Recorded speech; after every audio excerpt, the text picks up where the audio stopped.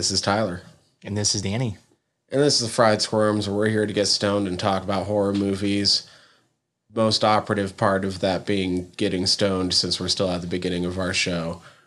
Oh, and I guess the horror movie this week would be Lake Mungo. You probably know that already if you were looking at the title to the show. Maybe you didn't. Maybe it autoplayed from something. We're going to be talking about Lake Mungo. Hi again. I'm Tyler again. I mean, I guess the most pressing business, as I already said, is that we got to get stoned, so let's get our green hits in. The downsides of a newly wrecked state hit me once again, and I was not able to bring pre-rolls because the dispo I hit this morning was out. But Danny, what did you bring me? All right, so the descriptor on this one is frostier than a snowman and will leave you happy, talkative, and energetic. Which strain am I talking about? I am talking about Burberry, which is a strain, of course, I brought over today from our lovely folks over at Flower. And with that being said, the THC comes in at 31.4%, which we've talked about in the past. You know, it's not always about those numbers. That's just the psychoactive properties on this. But for those who are curious, the top three terpenes that it's listing is beta, caryophyllene, limonene, and myrcene. What does that mean? It's going to have you feeling uplifted, energetic, social, physical, and sometimes a little giggly. I think regardless, weed tends to do that to me. And the flavor notes, because it is a lineage of blueberry and Gucci BX, is extra sweet berry bubblegum flavored. Now, I've been chiefing on this a little bit this weekend, mostly during the day. I've got something else for the night, and it's been keeping me pretty uplifted, so I can't complain. I think this one is going to help for today's show. Nice. I'm looking forward to it. Like I said, I picked up some anniversary cake. I didn't look up anything on it because we're not smoking it right now anyway, because it's an indica and we don't want to be sleepy boys for this one. Not always a bad thing to be sleepy boys, but There's a time and a place. There's a time and a place. To go along with that, as always, go check out our Patreon, patreon.com/friedsquirms. At even the lowest level, for only $1 a month, you could have gotten this a week ago. How special would you feel if you were listening to these episodes before most of the rest of the world? And much like us at the highest level, you could be hitting us up on Discord right now and chit-chatting with us live. Hell yeah. And doing all sorts of that biz. And as we get better at doing other shits, that's where you're going to be privy to it. And we have some talks in mind for some shit that's probably going to be rolling out for Patreon. So now that, you know, our shit's together, I was about to say now that like things are getting back to normal, even though they're not, like Omicron surging, but we're supposed to be past the peak of it in like a month and a half. Yeah, so like we'll see. We'll see what happens. I don't want to count my chickens yet, but I know you're saying. But the shit that we have planned will be easy for us to get done, I guess, is what I'm getting at. So I don't think I have anything else. So let's get into the guts and bolts of Lake Mungo. Guts and bolts, Lake Mungo.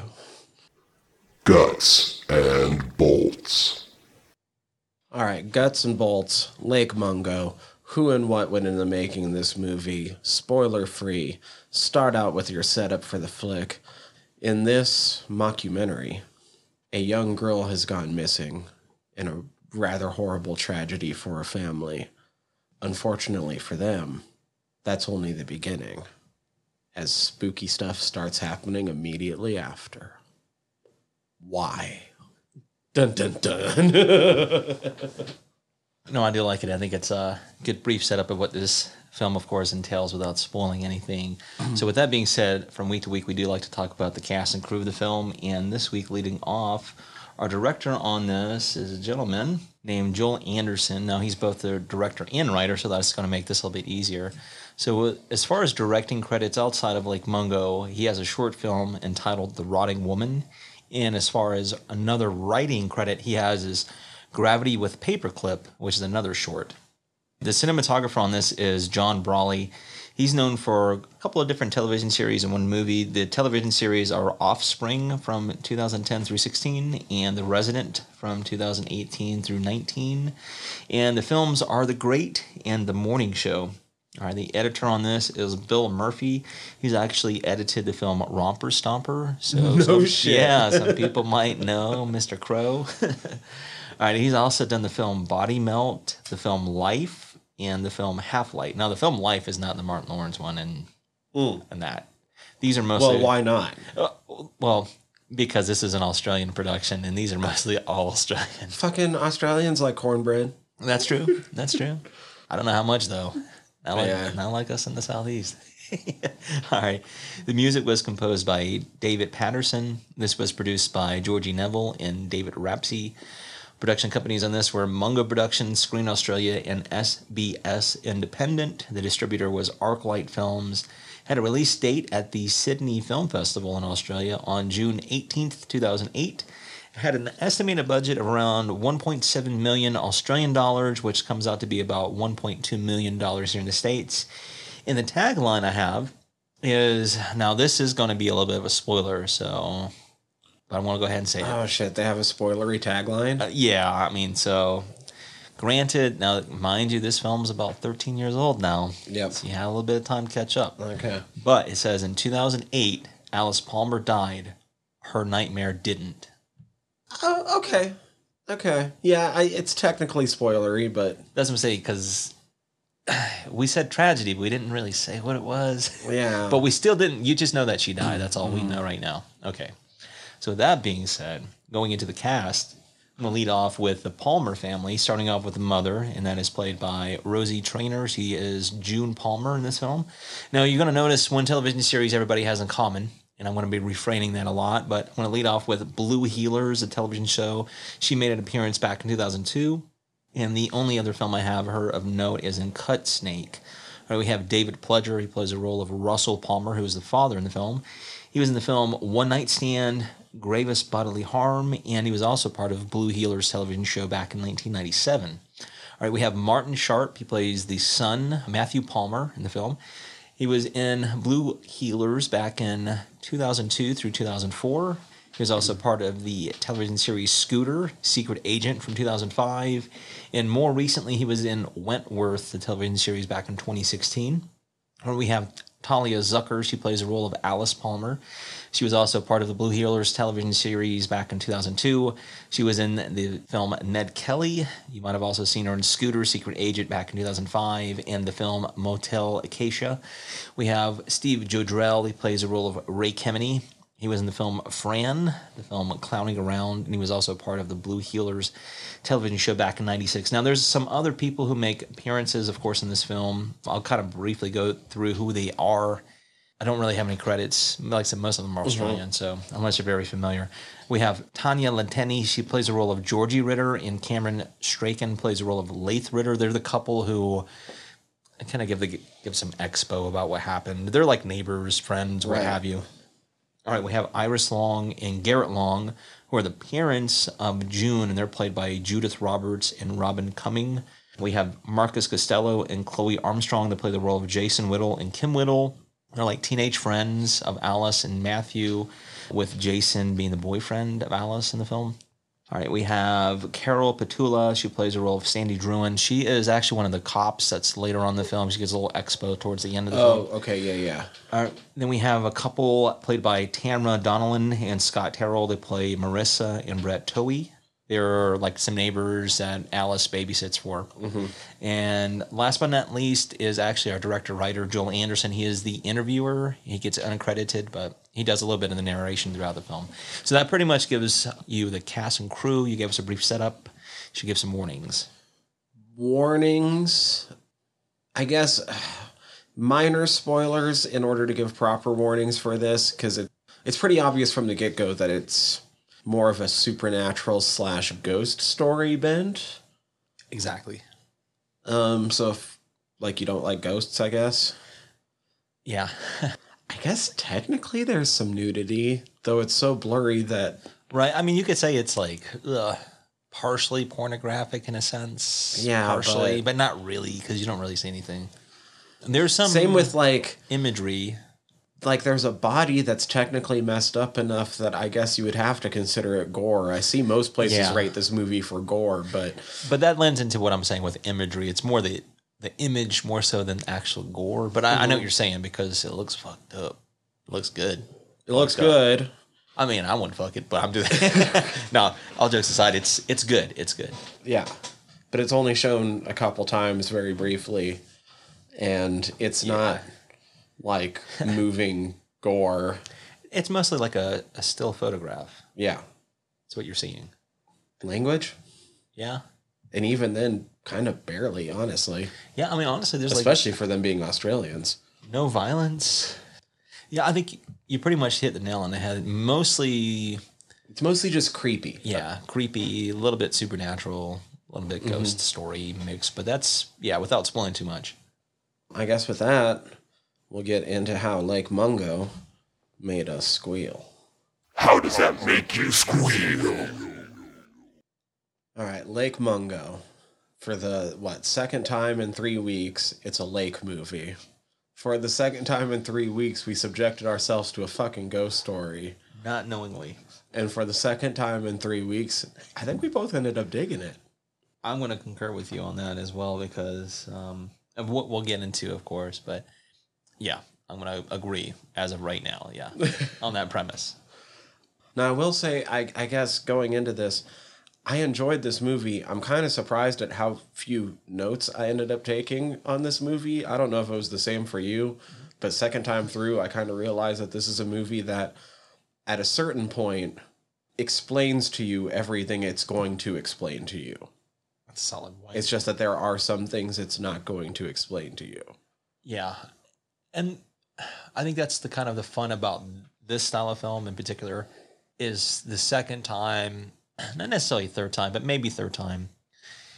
That's when you'll start kind of piecing all this stuff from the beginning. And even though that second half and maybe the last act spells it out, it makes the first 2/3 not only interesting, but you know what the hell's going on is what I'm trying to say. And it makes the first 2/3 a bit of a Where's Waldo? It does. It does. It does. It does. Which is fun too, you know, because For multiple things. yeah, exactly. Yo, dude. this movie has enough twists that fucking Shmamalan probably came in his pants watching this. You're like, damn, dog. And my horrible pronunciation of his last name is why he has everyone call him Knight or M. Knight. Yeah, I know, right? I get it now. I get it. All right, so Lake Mungo. This is a flick where, even though, I mean, and we've talked about this in the past, the reason we do this is because neither of us tend to be scared by these movies. Oh, what? But I understand if somebody says they're fucking scared of this movie. Likewise. And, you know, after going back, I mean, we were just saying this off air, but going back listening to our episode from last week because, you know, I was editing it. And listening to what we had to say, because we've already both, I don't know how many times we've said this, but typically the stories and things of that nature really aren't our bag. But if it's done proper, regardless of how we feel about our bias, if it's done well, I'm willing to be like, hey man, I'm okay with that, you know, as long as it's not, you know, kind of cheap jump scares and all that nonsense, then you've already, I'm out. Just the way it's presented, like, this is a brilliantly done mockumentary. What was the fucking budget on this, did you say? It's like 1.2 million How? US dollars. I know. Because I'm pretty sure most of it was like B-roll, basically. No kidding, right? And there was some good establishing shots and things of that nature, yeah. Oh, no. So just the way this mockumentary is done, like, I definitely have known people that would watch that movie and say, oh, man, that's so screwed up how that can happen.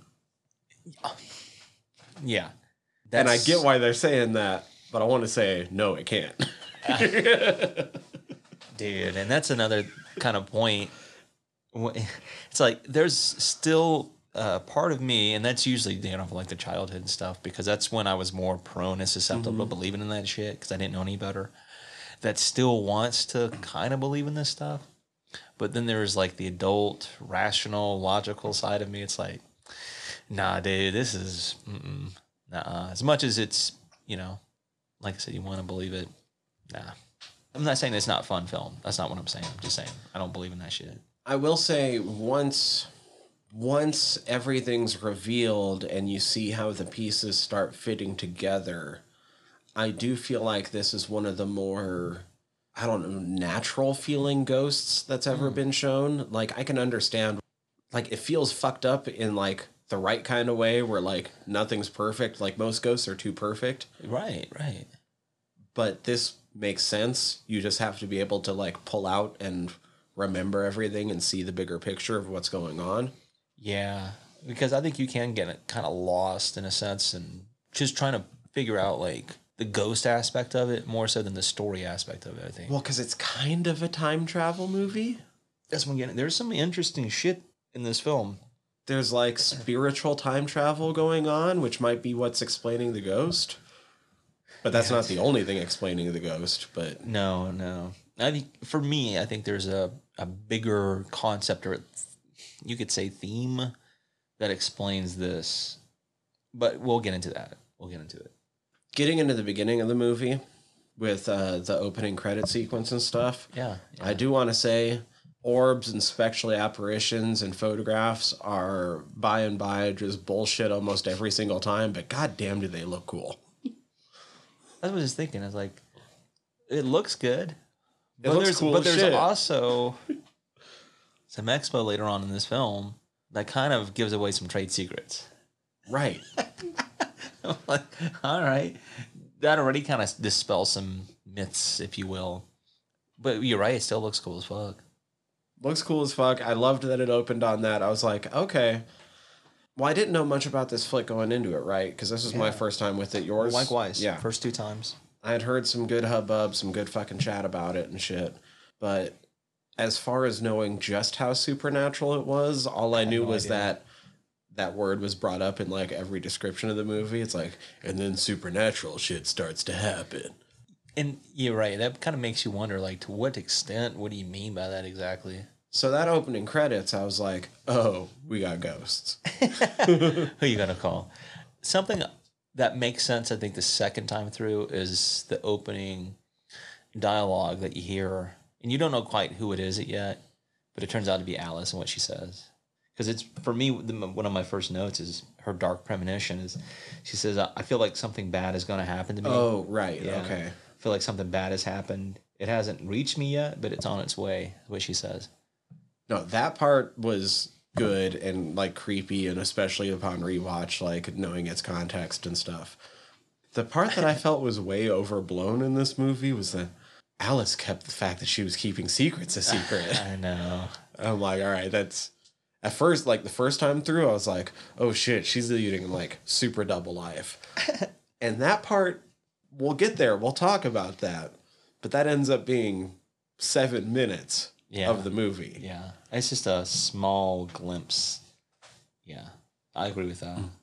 It's not this giant, like, No. she's got a secret second family somehow, even though she's a 16-year-old girl. Yeah, I mean, I think within the sphere of her 16-year-old bubble, Oh, absolutely. that is what that is. But that's one of the other things that during that opening credit sequence, like, she was keeping secrets. I know, right? And I'm like, oh, okay, yeah, Teen she Vogue. was. You're keeping secrets too because you're a 16-year-old girl. Don't tell me you're telling everybody everything. Exactly, dude. That's what I'm kind of getting at. It's within the old sphere of her own little bubble. All right. I did a little research, not necessarily because I have to, but I was just curious. I'm always curious about these things, like the town and the site, the dam. Is that a real thing? Yeah, they exist. Okay. All right. Now, how far is it from Lake Mungo? Now, Lake Mungo is a real place. We'll get into that in a little bit.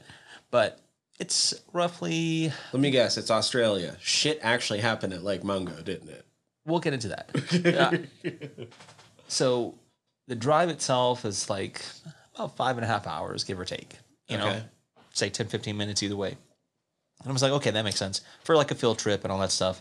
It's in a slightly different state. I think this is in Victoria, Ararat, and then Lake Mungo is in, I think it's in southern Australia, if I'm Okay. not mistaken. It might even be in Queensland, but anyway, point being is I was just curious. So like, okay, at least that's consistent, you know, and all that shit. So it gives you some narrative of what's happened. Like she gives you some dialogue at the beginning. You don't know who it is.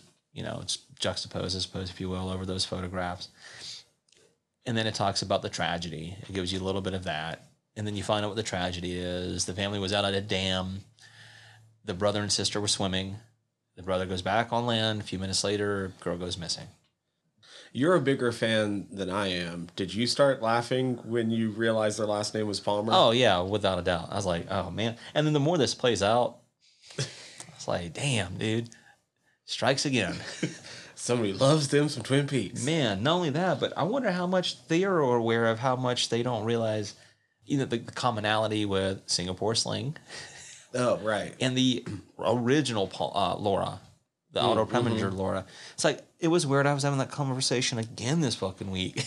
It's like, what the hell? But yeah, it's pretty much on the nose. Tragedy happens. She fucking drowns. Right. And then, the search party That's comes the out. first bit that's creepy, though. Oh, yeah. Because she just up and disappears. Like, she's gone. She's just suddenly Vanished. not there. Like, what the fuck?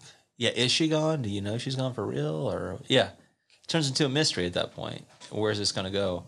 So they call in the search team, rescue team, and all that stuff. Some scuba divers.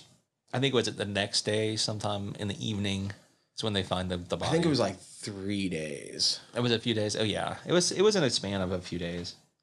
No, Maybe not. I don't remember. It could have been a few within the context of a few days. Let's put it that way. It was before Christmas. I know that because it happened on the 21st. When they found the body, the dad ID'd it because the mom decided she couldn't. She didn't want to see her daughter like that. But what this also led to her is not having closure in hindsight, in retrospect, right?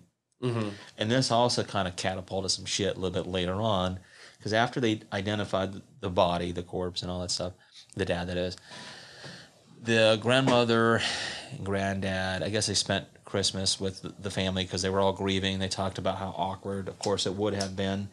And then it wasn't until 10 days after the funeral, which happened to me on January 15th, when these strange events started happening. They started to happen, i.e., noises on the roof, sounds coming from outside the windows, like noises coming from in and out of Alice's room. And Matthew, he started taking up an interest in photography.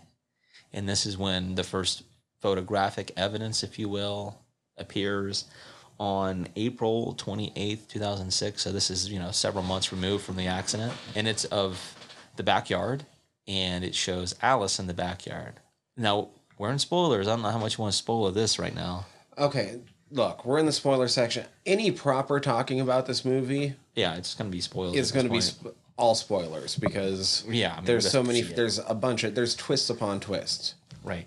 So at first, my first view, right, I was wondering, like you were saying, the Where's Waldo aspect of it. I was looking too, and I was so pissed that I didn't see it because in the first one is the one that you have the best chance of catching. Absolutely, because it's not a panoramic shot, but it's wide enough to where you can see it. It's pretty obvious the second time around. But first time around, I can't remember exactly if I was like, oh, there she is, and then I was like, oh, wait a minute. I think it was more like the same. It's like, oh, okay, cool. There's a ghost right there in this photo. That's pretty fucking obvious. But what that does too is it sparks like, okay, let's do this a little bit more investigative. Like, what the hell is happening? I think it was I know what it was. It was after the dad had that experience in her room. Well, yeah, because the first thing that happens is mom starts her fucking sleepwalking. Yeah, she's going in and out of people's homes. And shit. Although I don't know how sleepwalking it is. It sounds like she's kind of aware. With the way that she describes even says it. Yeah, she was like, I just want to kind of see what it was like living in other people's lives. Then her dad has the experience with the ghost. Mm-hmm. And because of that, too, it started to cast some doubt. So in the photo, too. We already warned. This is a spoiler section anyway. So with the other sections, we find out for sure, or not for sure, but we can surmise how they fit together. Like, we know the story from both her side and from her folks' side of, like, when they saw her at the foot of the bed. Yeah, exactly. And that's extremely complicated how that works, but it happened. So what is her freak out at her dad? Yeah, that's a good point. Like, to tell her dad to get out and stuff. Because I have two ideas of what it could be. Okay. Yeah, no, I'd like to hear it. Because I was wondering that, but I didn't know. Because that's the only ghost. Yeah. That's the only ghost interacting with somebody that doesn't line up in the movie. I wonder too, if it happened to be Matthew and the dad was so caught up in grieving and stuff, that was like the kid's initial reactions, like, get the fuck out, get out. It scared his dad. Well, That's a third option, I guess.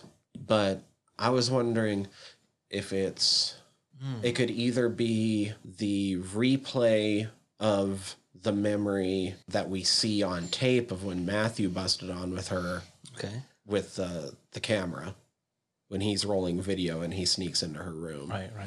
Or it could be her ghost reacting not to her father, but because the ghost, whenever it appears, it seems to be outside the rules of time. Right. Right? I mean, yeah, you would imagine. So what if that ghost wasn't reacting to her father, but was reacting to Mr. Toohey going in the room? That would make sense too, because you've already alluded to some of the time aspect of this film. Like, it would make sense within the context and frame of this film. But I think that's the only one that doesn't line up. Like I said, the other ghost moments by the end of the movie, you're like, oh, and the editing even shows like at least one of the moments that lines up. That's the only thing I can make sense of it, and I kind of like all those. But you're right; it leaves certain things a little ambiguous, and that's one of them. And then the bruises appear on Matthew. That's another one too. That they never explain that. No, and it's like they examined him; they would have known if it was makeup and shit like that. It would have been pretty obvious. So that rules that out. But because of these kind of films, we have to keep in mind they're going to show some of their influences.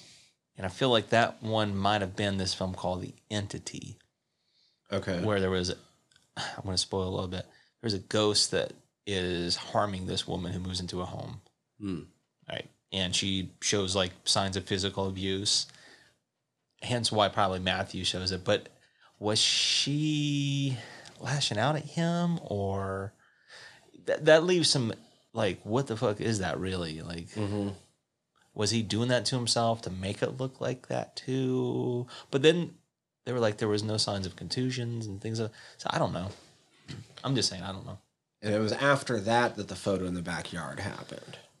Man, I kicked myself that I didn't notice the real ghost on the right side the first time. I know. Because I was looking. I was like, oh shit. And like, even the fucking, I'm not going to lie, like the seance later on, with just the way it was framed, I'm like, oh, she's definitely over here. And I stared right at that spot and I didn't recognize it as being her. Yeah. I was like, that's just a weird light. Yeah, I'm like, what am I supposed to be looking at right now? Yeah, I know, right? And then when it fucking like, enhance. They'd be like, Enhance. Shit. Enhance. Oh, yeah, okay. Of course. Now it makes sense. Fuck me. How was I supposed to see that? But you're right. There's little things. There's always little subtle things, whether we see it or not, that are happening. And that's, I think, what also makes it interesting. But there comes a point where they finally exhume the body. They want some proof. And they happen to do the DNA. And that gives them some closure. Like, nah, it was definitely her. And that starts to set some things up too, man. Because it's like, you start to learn some things about what Matthew was doing. And I think that comes along with when he starts to set up cameras. Like we already talked about, they start setting up cameras and they show like the figure walking. More cameras. Right. It's like some of that shit's just like, oh, this is too much of a coincidence, like last week.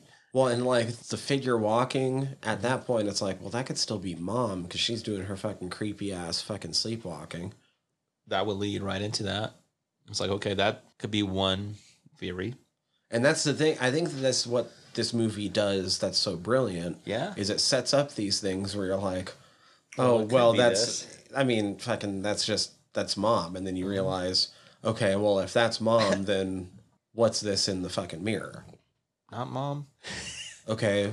Yeah, but what? And then 10 minutes later, we learn what it is in the mirror. But then it brings up some what's this points. in the other room? Right. It still leaves some questions that need some answering. Yeah. I liked it though.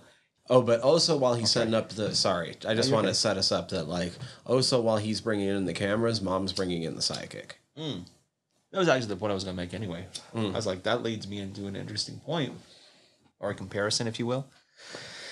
Is this a little bit of spoiler for people who have not seen Twin Peaks, but there is a doctor, psychiatrist, if you will, that sees Laura prior to her death. And they have a relationship that has nothing to do with this film, but it does because the doctor in that film, I believe his first name is Ray. Yeah. So there's a little bit of that Twin Peaks influence showing again. But this guy is like a TV host.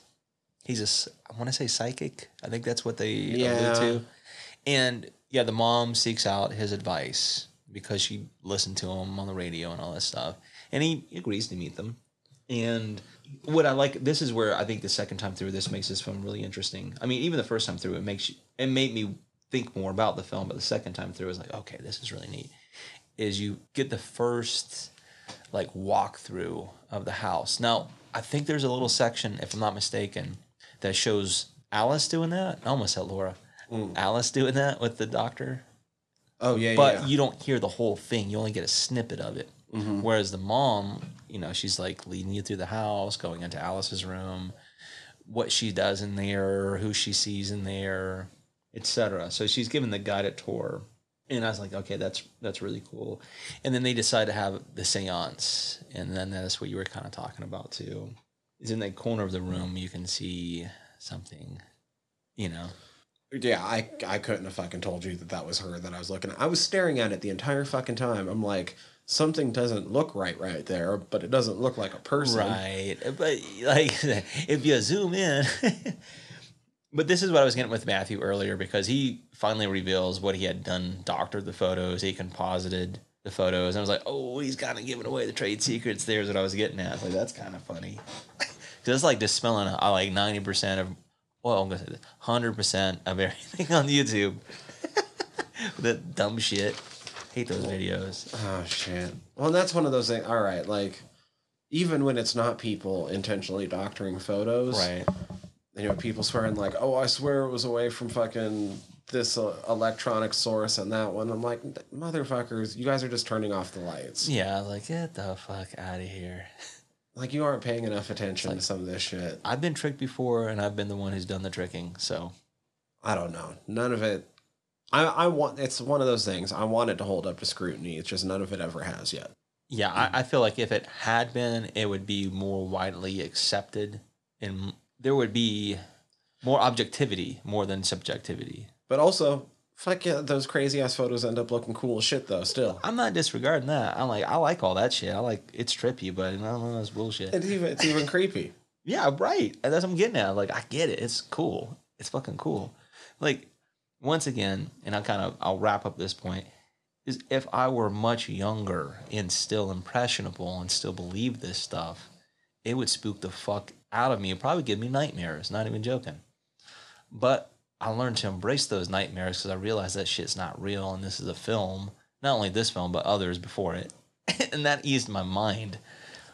And so with that, I kind of leaned into like, ooh, I like the adrenaline rush and all that stuff, even if it's still creepy. But that's it. That's all I'll say about that. But with that being said, with the next kind of series of events I would really want to lead into, that leads back into like the whole, what the mom says during her walkthrough, and then what they see happen in the video, because they actually see Alice looking over them in bed. And there's no way that Matthew could have done anything because he wasn't there while they were still filming inside the home with the cameras. And I was like, okay, that's interesting, because how do you explain that? Well, they will a little bit later on. So I like that. There's two things right there that are leading to like a whole bigger point and another implication that's fucked up. Yo, Matt's lucky he's alive. If I would have fucking pulled that shit, somebody would have killed me for pulling that sort of fucking pranks on everyone, including my mom. Oh, man. I know that's almost like grounds to be kicked out of the family. Just, see, you're done, son. Like, I mean, you kind of get, in a sense, what he was trying to do, give her a little bit of hope. But also, I think in a his keen excuses sense, were so weak ass excuses. I know, but also, if I'm going to give him if I'm going to defend him, I suppose, I feel like he was trying to give his mom some closure. Like, look, mom, yeah, I want you to realize this shit is not real, so that way you know that she's really dead. Well, here's the thing: if you're following just the family story in this in this mockumentary, right. like, it ends on kind of a hopeful note, and the whole thing, when you look at it as a whole, is about them finding closure and having to go through these kind of fucked up means of getting there. And it was just him trying to start that process off. Yeah. if you look at the entire big picture, this movie's really fucking sad. No kidding. And that's where a little bit like last week, a little bit, even though I think The Changeling is what we're, or at least what I'm alluding to, is I think that film, even though you could read that ending as being like a little ambiguous with the ghost maybe still being there, with this one, definitively it's still there. I mean, spoiler, but that's, 100% she's still there. Yeah. And that's where it's sad because there's no closure for her. No. It's just very, very, I don't know. That's what the family super needed ominous. to stop noticing her, but that didn't help her. No, it has, yeah. She's still in this weird limbo state or whatever the fuck she's in. And we don't know why. There's still things left up in the air that are really fucking weird. And that's okay because I think if I'm reading into some of this stuff, there might be an answer that gives a little bit of closure for us as an audience that makes this a little bit more, I don't know, digestible. While I'm calling out the kid's bullshit excuses for fucking pranking his family, though, fucking Ray trying to fucking bullshit his way a lot, being like, oh, yeah, I was damned if I do, damned if I did. Yeah. I'm like, motherfucker, just... But if I'm reading this right, and if that director is a big-ass Twin Peaks fan, which he seems like he is, he fits perfect, that character Ray... Mm-hmm. Fits perfect with the doctor on Twin Peaks. Like, they both were hiding secrets, too, because they thought they were going to hold, I don't know. I mean, you could say it's like a Hippocratic oath in a sense, Ray, I mean, I kind of get it with how much we do get from Ray and how we kind of understand the way he views the world, but... I mean, I would because still... Because he does seem kind of like a true believer. Yeah, and that's okay. That's okay. But still, I think you would have to give the family some, like, at least a little disclosure, like, hey... Before we go any further, I just want to let you know, like, your daughter was a patient of mine, or at least she saw me, consulted me. I just want to let you know that. Yeah, have some fucking professionalism, bro. Right. And it's like, if you don't want to go any further, I completely understand, but I have to be upfront. That's the professionalism is lacking. Dude, that's all you got to say. That's all you got to say. What's the worst that can happen? I go like, now we're good. Okay, I'm out of this story. Big deal. They'll find another doctor. But for the movie's sake, yeah. And that's the thing. Sometimes these things mean the movie doesn't happen. But that's why I have to remember this is a fucking movie. Because otherwise this shit would fall apart. Like, super fast. Anyway, what I do like is, as we're moving forward, as a part of what they find on video, on one still in particular, they also notice, at least the mom does, that not only was, Alice and all that shit doctored at one point, or several points in the film, or in the pictures, but she also noticed that their next door neighbor was in one of the photos in Alice's room. He's like, what the hell is he doing in there? And that led them to discover some secrets about Alice and their neighbors. And that shit gets fucking weird. But once again, if you watch Twin Peaks and you're familiar with Twin Peaks, this is exactly what Laura does. So it's not, to me, it wasn't like, okay, I'm not surprised now because I know what the fuck he's doing. But if you don't know, then it's like, ooh, this is saucy. Well, also, if you know Singapore Sling, you might be able to guess too. That's kind of what I'm getting at, dude. It's like they both follow kind of, because they're both feeding off of that old film I've already mentioned before. So, yeah, if you've seen it once, you've probably seen it all before. It's just the way they're doing it. Who's the chef in this? But yeah, they're all hooking up. That's weird. Yeah, with a 16-year-old girl who happens to be babysitting their kids. Implied from possibly when she started at the age of 14. I know, that's gross. What I did... But we don't know because that's another thing. The Tuohys just disappear. Right, they skeeted out of there. Yeah, and it happened 6 months after her death. It was almost coincided with the discovery of that film, or all that stuff, the tape. But I'm like, damn, that's fucked up. Regardless, can you imagine being parents and finding that? And but the way this film sets it up, and they do a good job too, is with June, the mom, her parents, her mom specifically, they were kind of remote. They didn't have a really great relationship, as it were. They kind of hid stuff from each other, and so I'm that not gonna lie, leached down to the I think that main scene you're talking about with her mom talking and shit, the first time through, that played as a little bit more of a red herring for me, that I don't think it was necessarily supposed to. Yeah. Because she just used really fucking weird wording. Yeah, I know what you're saying. She's trying to say, like, I don't feel like I ever, like, really opened up to my daughter and told her I loved her. But what she says is, I can't remember exactly what her wording was. I never gave myself over to her or something like that. And I was like, is this hitting out like some culty shit? I mean, possibly. And then the second time through, I was like, I don't think it was trying to hint at some culty shit. I think I was stoned and like she just like very awkward wording. Yeah. If I'm not mistaken, too, I believe most of this dialogue also was improvised by the cast. So it could just very well be part of, you know, how Australians word stuff. You know, I mean, it is what it is. Know. Good on you. You know.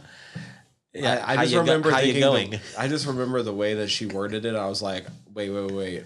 And I was still waiting for more, like, she was living fucking secrets and shit. Yeah, secrets. And they're like, oh, she was secretive like her mom is secretive. And then her grandma's just like, yeah, no, I just never really opened up. And then that was it. Yeah. It was just letting you know, I guess it was... I know what you're saying with that, because it could have gone the Hereditary thing. Right. Yeah, which would have been really fucking dope. But I don't think they had that in mind at the time, right? I think this is more of like, you know, mother-daughter relationship and the impact it had because, you know, it was a generational thing. It was handed down, unfortunately. It wasn't intended, but anyway, that's a consequence of that. But it makes sense, once again, within the context of this film. Well, and that kind of ties on to the end. Because really, in the end, the mom's kind of the last one holding on. Mm-hmm. And I guess, like, she thinks she gets to that point, kind of like her mother did. Like, I did well enough. Yeah. Now I'm going to, detach myself. And she's like, cool, I did well enough. And that's fine for her. No. But it still leaves her fucking daughter in the lurch. No. Yeah, all right. Now, that's why I like having these discussions, because the more we say these things out loud, the more it makes me think about certain other concepts that are just kind of flooding me. There's something I want to talk about, maybe about that here in a second. Man, what this really leads to, I'm going to just go ahead and jump into it, is at some point the mom finds a fucking diary, right? And she's reading through what her daughter's saying and all this other stuff. And what I was getting back with her hovering over the fucking bed, she actually wrote that out in her diary. It was like a dream she had. Right. It came to fruition. Mm-hmm. That's what I was getting at. That's where this kind of this neat, eerie, if you want to read into that narrative, falls into place. But then she starts seeing Lake Mungo highlighted in that journal entry. What's its significance? Well, Alice and her group of friends and all that stuff, her classmates, went on a field trip up to Lake Mungo. And apparently at the time she had lost like all her valuable possessions, her phone, her bracelet, all this other shit. Field trip. They were tying one on out there. Yeah, they were. So they were like, oh, hey, we getting roasted, mate. Tying one on. Yeah. They were out there getting fucked up. Yeah, they were. So what happens is they go out there because they notice, well, I think it's the kid, like her boyfriend, was like, hey, why not? I tell him, like, hey, this is what happened. She was acting off that night. She buried her shit's what happened. It's like, I'll tell him, why not? What? Secrets. You know? So they go out to Lake Mungo, they find what happened, and then when they find the cell phone, they look through it and they find video of what happened that night. Well, what happened is Alice, you know, she separates herself from the party and she runs into a figure out Lake Mungo. What was that figure? It happened to be a doppelganger. It happened to be her future dead body running into her. It's fucking Which weird. was also something, she hadn't seen it yet in her nightmares, but her diary makes it clear that that's kind of the feeling she was already getting from that place. Right, exactly. Something was probably drawing her in, or also arguably the only jump scare, but I don't know if it really counts as a jump scare. No, I think it's the editing. The way they did it was really clever. Yeah. Because they pause on the image, they give you some expo of what the hell's going on, and then when it kind of lurches forward. But it's really just the same speed that it was going. That's kind of what I'm getting. It's just that they unpause. It's just the way they edited that. Yeah, it's like, oh, that's just clever. Plus, they hit the music hits the fucking scare chord in the back at the same time. So, I mean, that's arguably the only jump scare in this film. And it's not a cheap jump scare. No, it's not. It It's was effective. legit. It's right in front of you. It kind of startled me a little bit the first time through because Right? I wasn't expecting that. I was like, oh shit, Even that though was it's pretty right good. there, it's literally right in Right, front that of was you. the image is right there. All right. Before we go any further, I just wanted to say this second time through. I was like, knowing what I know now with all this information equipped, if I ever see something like that, it's getting the 2-piece combo. And I'm dipping out because I know what that means. It's You not ain't a getting me, Dad. That's what I'm saying. It's not a good sign. He's getting the 2-piece at least, or I'm out. All right. So fast forward. The family knows this, right? And there comes a point where I can't remember if it's the mom. I think it is the mom. She talks about, after discovering what was going on with the photos and what was going on with the Tui family, she was having the sexual stuff going on with the secrets and all that shit. And then what happened at Lake Mungo. And then when they came back, they were like, they were starting to finally feel like a family unit. Like there was some of this closure starting to happen, right? They were starting to realize, and they felt like maybe Laura was reaching out to try to tell them who she really was.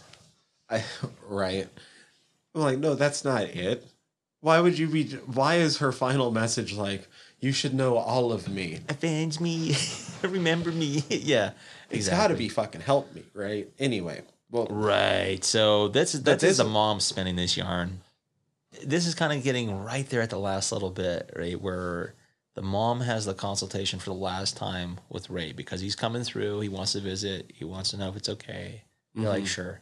So they have that last little consultation. And this is where I do like this film because it has a couple different impacts and what this means. So the mom, you get juxtaposition here. You get what happened throughout that entire tape or the segment that we get to hear earlier from Alice with her consultation because of her dreams with Ray. And then it's juxtaposed over what's happening now with the mom and her last consultation. So they're both talking about being in the room, Alice's room. The only difference is now that the mom's in there this time around, she doesn't notice Alice. Whereas before the first consultation, she did. Mm-hmm. Right? And so from the mom's point of view, because Alice isn't in there, she's like, oh, that means she's probably at peace. And now I can be at peace and not have to worry about Alice in the room and all this other stuff. She's done. But Alice, on the other hand, she's like, she knows her mom doesn't see her and she knows her mom's leaving. Mm-hmm. And so she still probably feels trapped and isolated and all those feelings that go along with it, anxiousness and anxiety comes along and depression and all this other stuff. So for her, there's no closure. It's a sad loop that she's stuck in for whatever reasons. She just unfortunately ran into a doppelganger. Mm-hmm. And usually with that, if you read into the myths and things of that nature, it spells your doom. It's very ominous. Oh, yeah. So I remember what made me fucking laugh about all that. Her dad, in reaction to all of that shit and seeing, like, the tape of her getting her fucking ghost on tape and shit. It's like, yeah, I think she ran into a ghost out there and she wasn't to know that it was her own. And I'm like, motherfucker, you have access to all of her diary and shit. Like, it's obvious that she knows it's her own. She just didn't realize it early on. That's what was happening. Yeah. Way early on, she doesn't know that that's what's going on. No, and that's why. But by the time she goes out to Lake Mungo, she knows. She knows. She knows everything that's happening now. She has clarity, I would imagine. Mm-hmm. And now it's just like the countdown. That's the scary fucking part. Yeah, so, all right. That pretty much was what happens, right? So the family, they move. As they're moving out, they're starting to show you photos again from earlier. And that's where, there's the Where's Waldo in the fucking film. And you notice all along that Alice has been there. Mm-hmm. Even with the fucking kid, compositing the photographs. It doesn't matter. She was still in them. Some of them, there was no way I was going to notice that shit. Mm-mm. And I think it's kind of like... The video one is the one I was like, nope. No, there's no fucking way, dude. There's no way. But that's okay. Like I say, if I'm just watching it and trying to analyze it from the context of the frame and within the film, it's like, yeah, I can buy that. That's okay. No, I'm not buying that shit in real life. But it is all there, too. Right. And that's why it's hard to, like... It was there the whole time. Mm-hmm.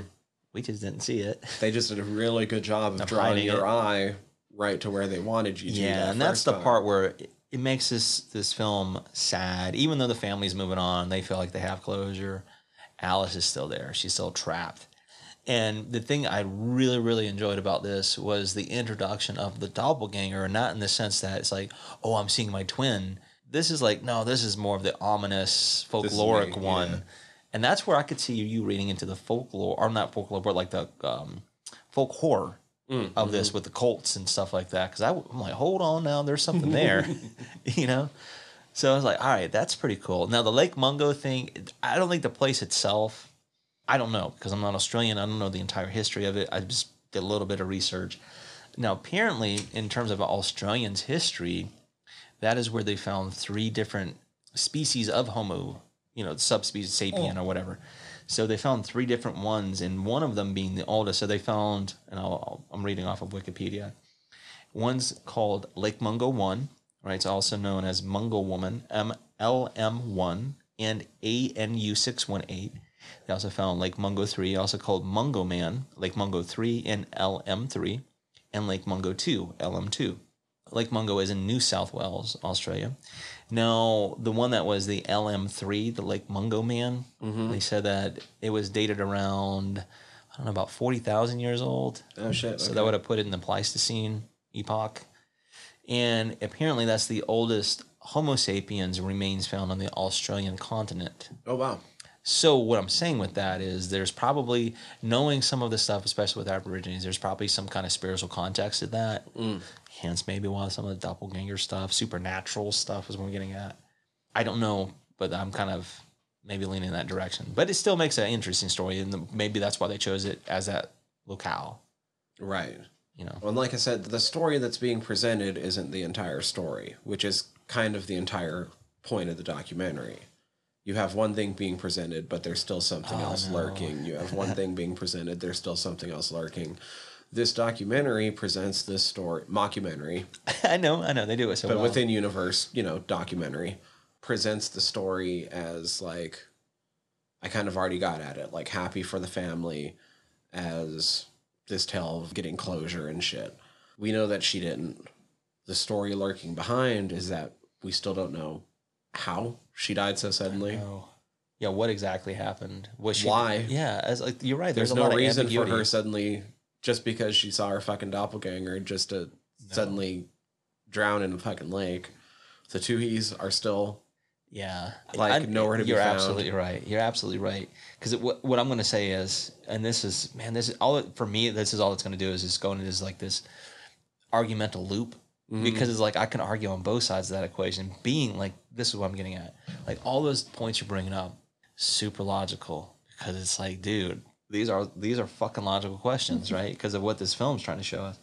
But then there's what I know about. Apparently, like this is pretty obvious what this guy's fucking influence with Twin Peaks. Right. It's like, no, he's doing this because it fits what he's trying to do with these characters, and he's using Twin Peaks as a template. And if you follow that, it totally makes sense, and you don't have to look any further than that. Just use Right. those characters as models for what's going on in this film, and it spells it out. It's like same thing with Laura Palmer. I know I'm spoiling shit, but her death, it was never really yeah, it is. I'm sorry, it is explained, but in a sense, it has supernatural elements, is what I'm getting at. And there's a mystery around her character and the secrets that she has and all this other stuff, much like Singapore Sling and all this other stuff. So that's what I'm getting at. It's like, as long as you follow that narrative and that beat, then this film makes total sense. I think the only curveball, maybe the screwball in this, is the doppelganger. But even David Lynch uses that shit. I don't know how much, well, I was going to say, I don't know how much folkloric. Then I'm like, well, that's David Lynch. He uses a lot of folklore and myth, so I'm going to go ahead and recant that. But regardless, this film made me think a lot more than I thought it was going to, especially after the first watch. And I was like, man, I can see now why people really dig this film. I almost feel like it's still flying underneath the radar in terms of Australian films and horror films and even found footage, mockumentary style films. Like, this is a really fucking good one. Even though ghost stories and supernatural aren't always my bent, it's still a good one, dude. I'd highly recommend it if you're like a real fan or connoisseur of this style. Yeah. The other flick it reminded me of that I know that we both dug was Time Crimes. Oh, yeah, dude, because you've talked about the cycle of times and yeah, We go back to that one image in the hallway like 3 different times. Like, okay, there's the image that walks across. Okay, now we know now we know it's Matthew. Okay, well, there's still the fucking the image moving in the mirror. Okay, no, that was actually Matthew as well because that's what he was trying to get. It's so good. But oh shit, who is this over here? And that's why I like all that shit. It makes you think, even though it's like, man, it's just a film. You don't have to really think that hard about it. And once you know to look for it, it's there every time. Exactly. And that's the beauty. And I think that's something about film in general, too. Depending on who does it, it can be done wrong or it can be done right. And in this instance, I think it's done really well. And it's kind of interesting to note that this guy hasn't done a lot, as far as I'm concerned, or as far as I know, outside of this film. Like maybe some short films here and there, but he did a damn, I think, fine job too. And not only that, to make it feel authentic in terms of the mockumentary style, it's like everybody gave a pretty solid performance. Yeah. They were believable in what they were saying and made you feel like they were family and friends and whatever else, colleagues. So good job on them. Good on you. Yeah, no, fuck. This movie was good. Yeah, it was really fun, man. There is one other part that I'm wondering how intentional of just like kind of black comedy it almost was, but where right after you find out about the tape and shit, and they're talking about like the family is talking very seriously about like, oh, well, we found this, and they're kind of like beating themselves up over like, maybe we didn't have a great relationship with her. Maybe we should, she didn't feel like she could come to us with this. And then the fucking just like jerk over to her friends then talking about it, and we're talking about her getting it on with the fucking couple next door, and you go right to her friends in fucking bikinis. That's just kind of, it is funny. Because, those 3 girls were talking like, oh, he didn't seem like he was, nasty or nothing. Then they also show like, oh, well, they were having pool parties for all these teens. That's not suspect. What?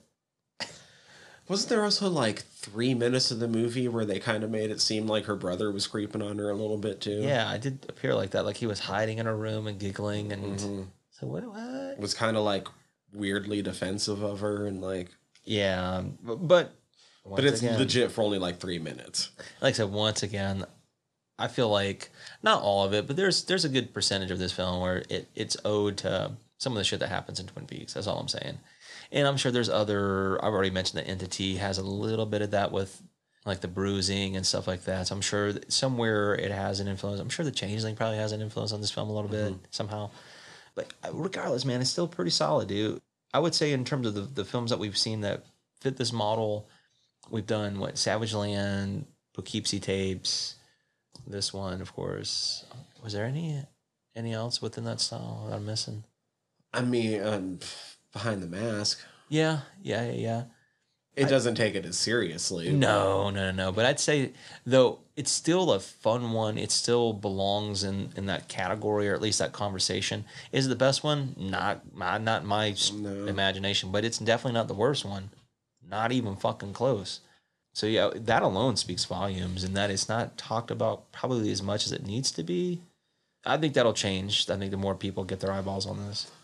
Like I said, this is I said it once at the beginning. This is a flick where I understand if somebody says it fucking terrified them. There's some movies. I'm not going to tell you to your face you're a fucking puss. There's some movies that if somebody says it terrified them, I'm just going to be like, man, that sucks.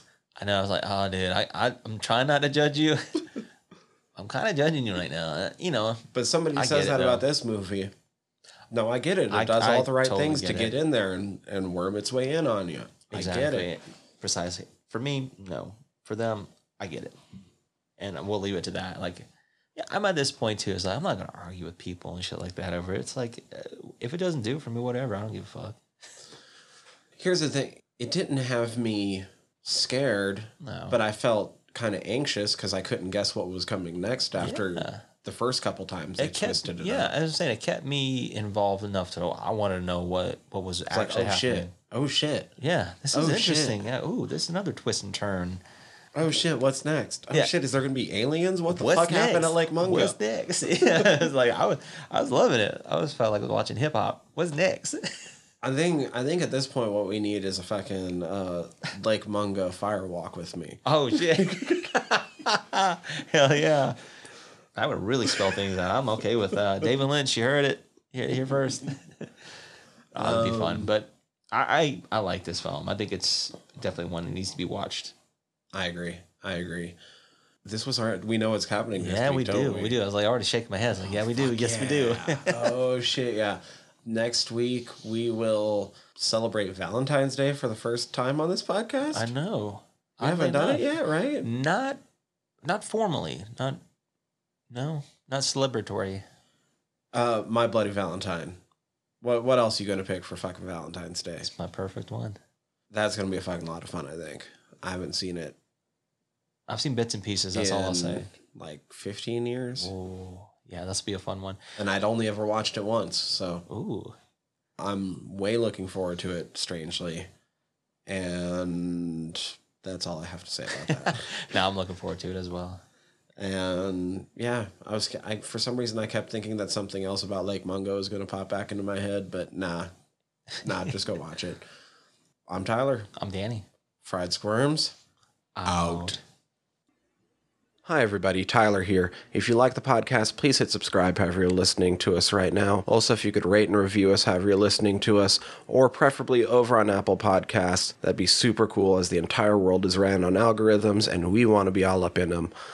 We highly appreciate it whenever you tell all your friends about us. If you have any suggestions, comments, questions, want us to put eyes on your current independent horror project, you can always contact us, squirmcast@gmail.com, or you can contact us through our website, www.friedsquirms.com.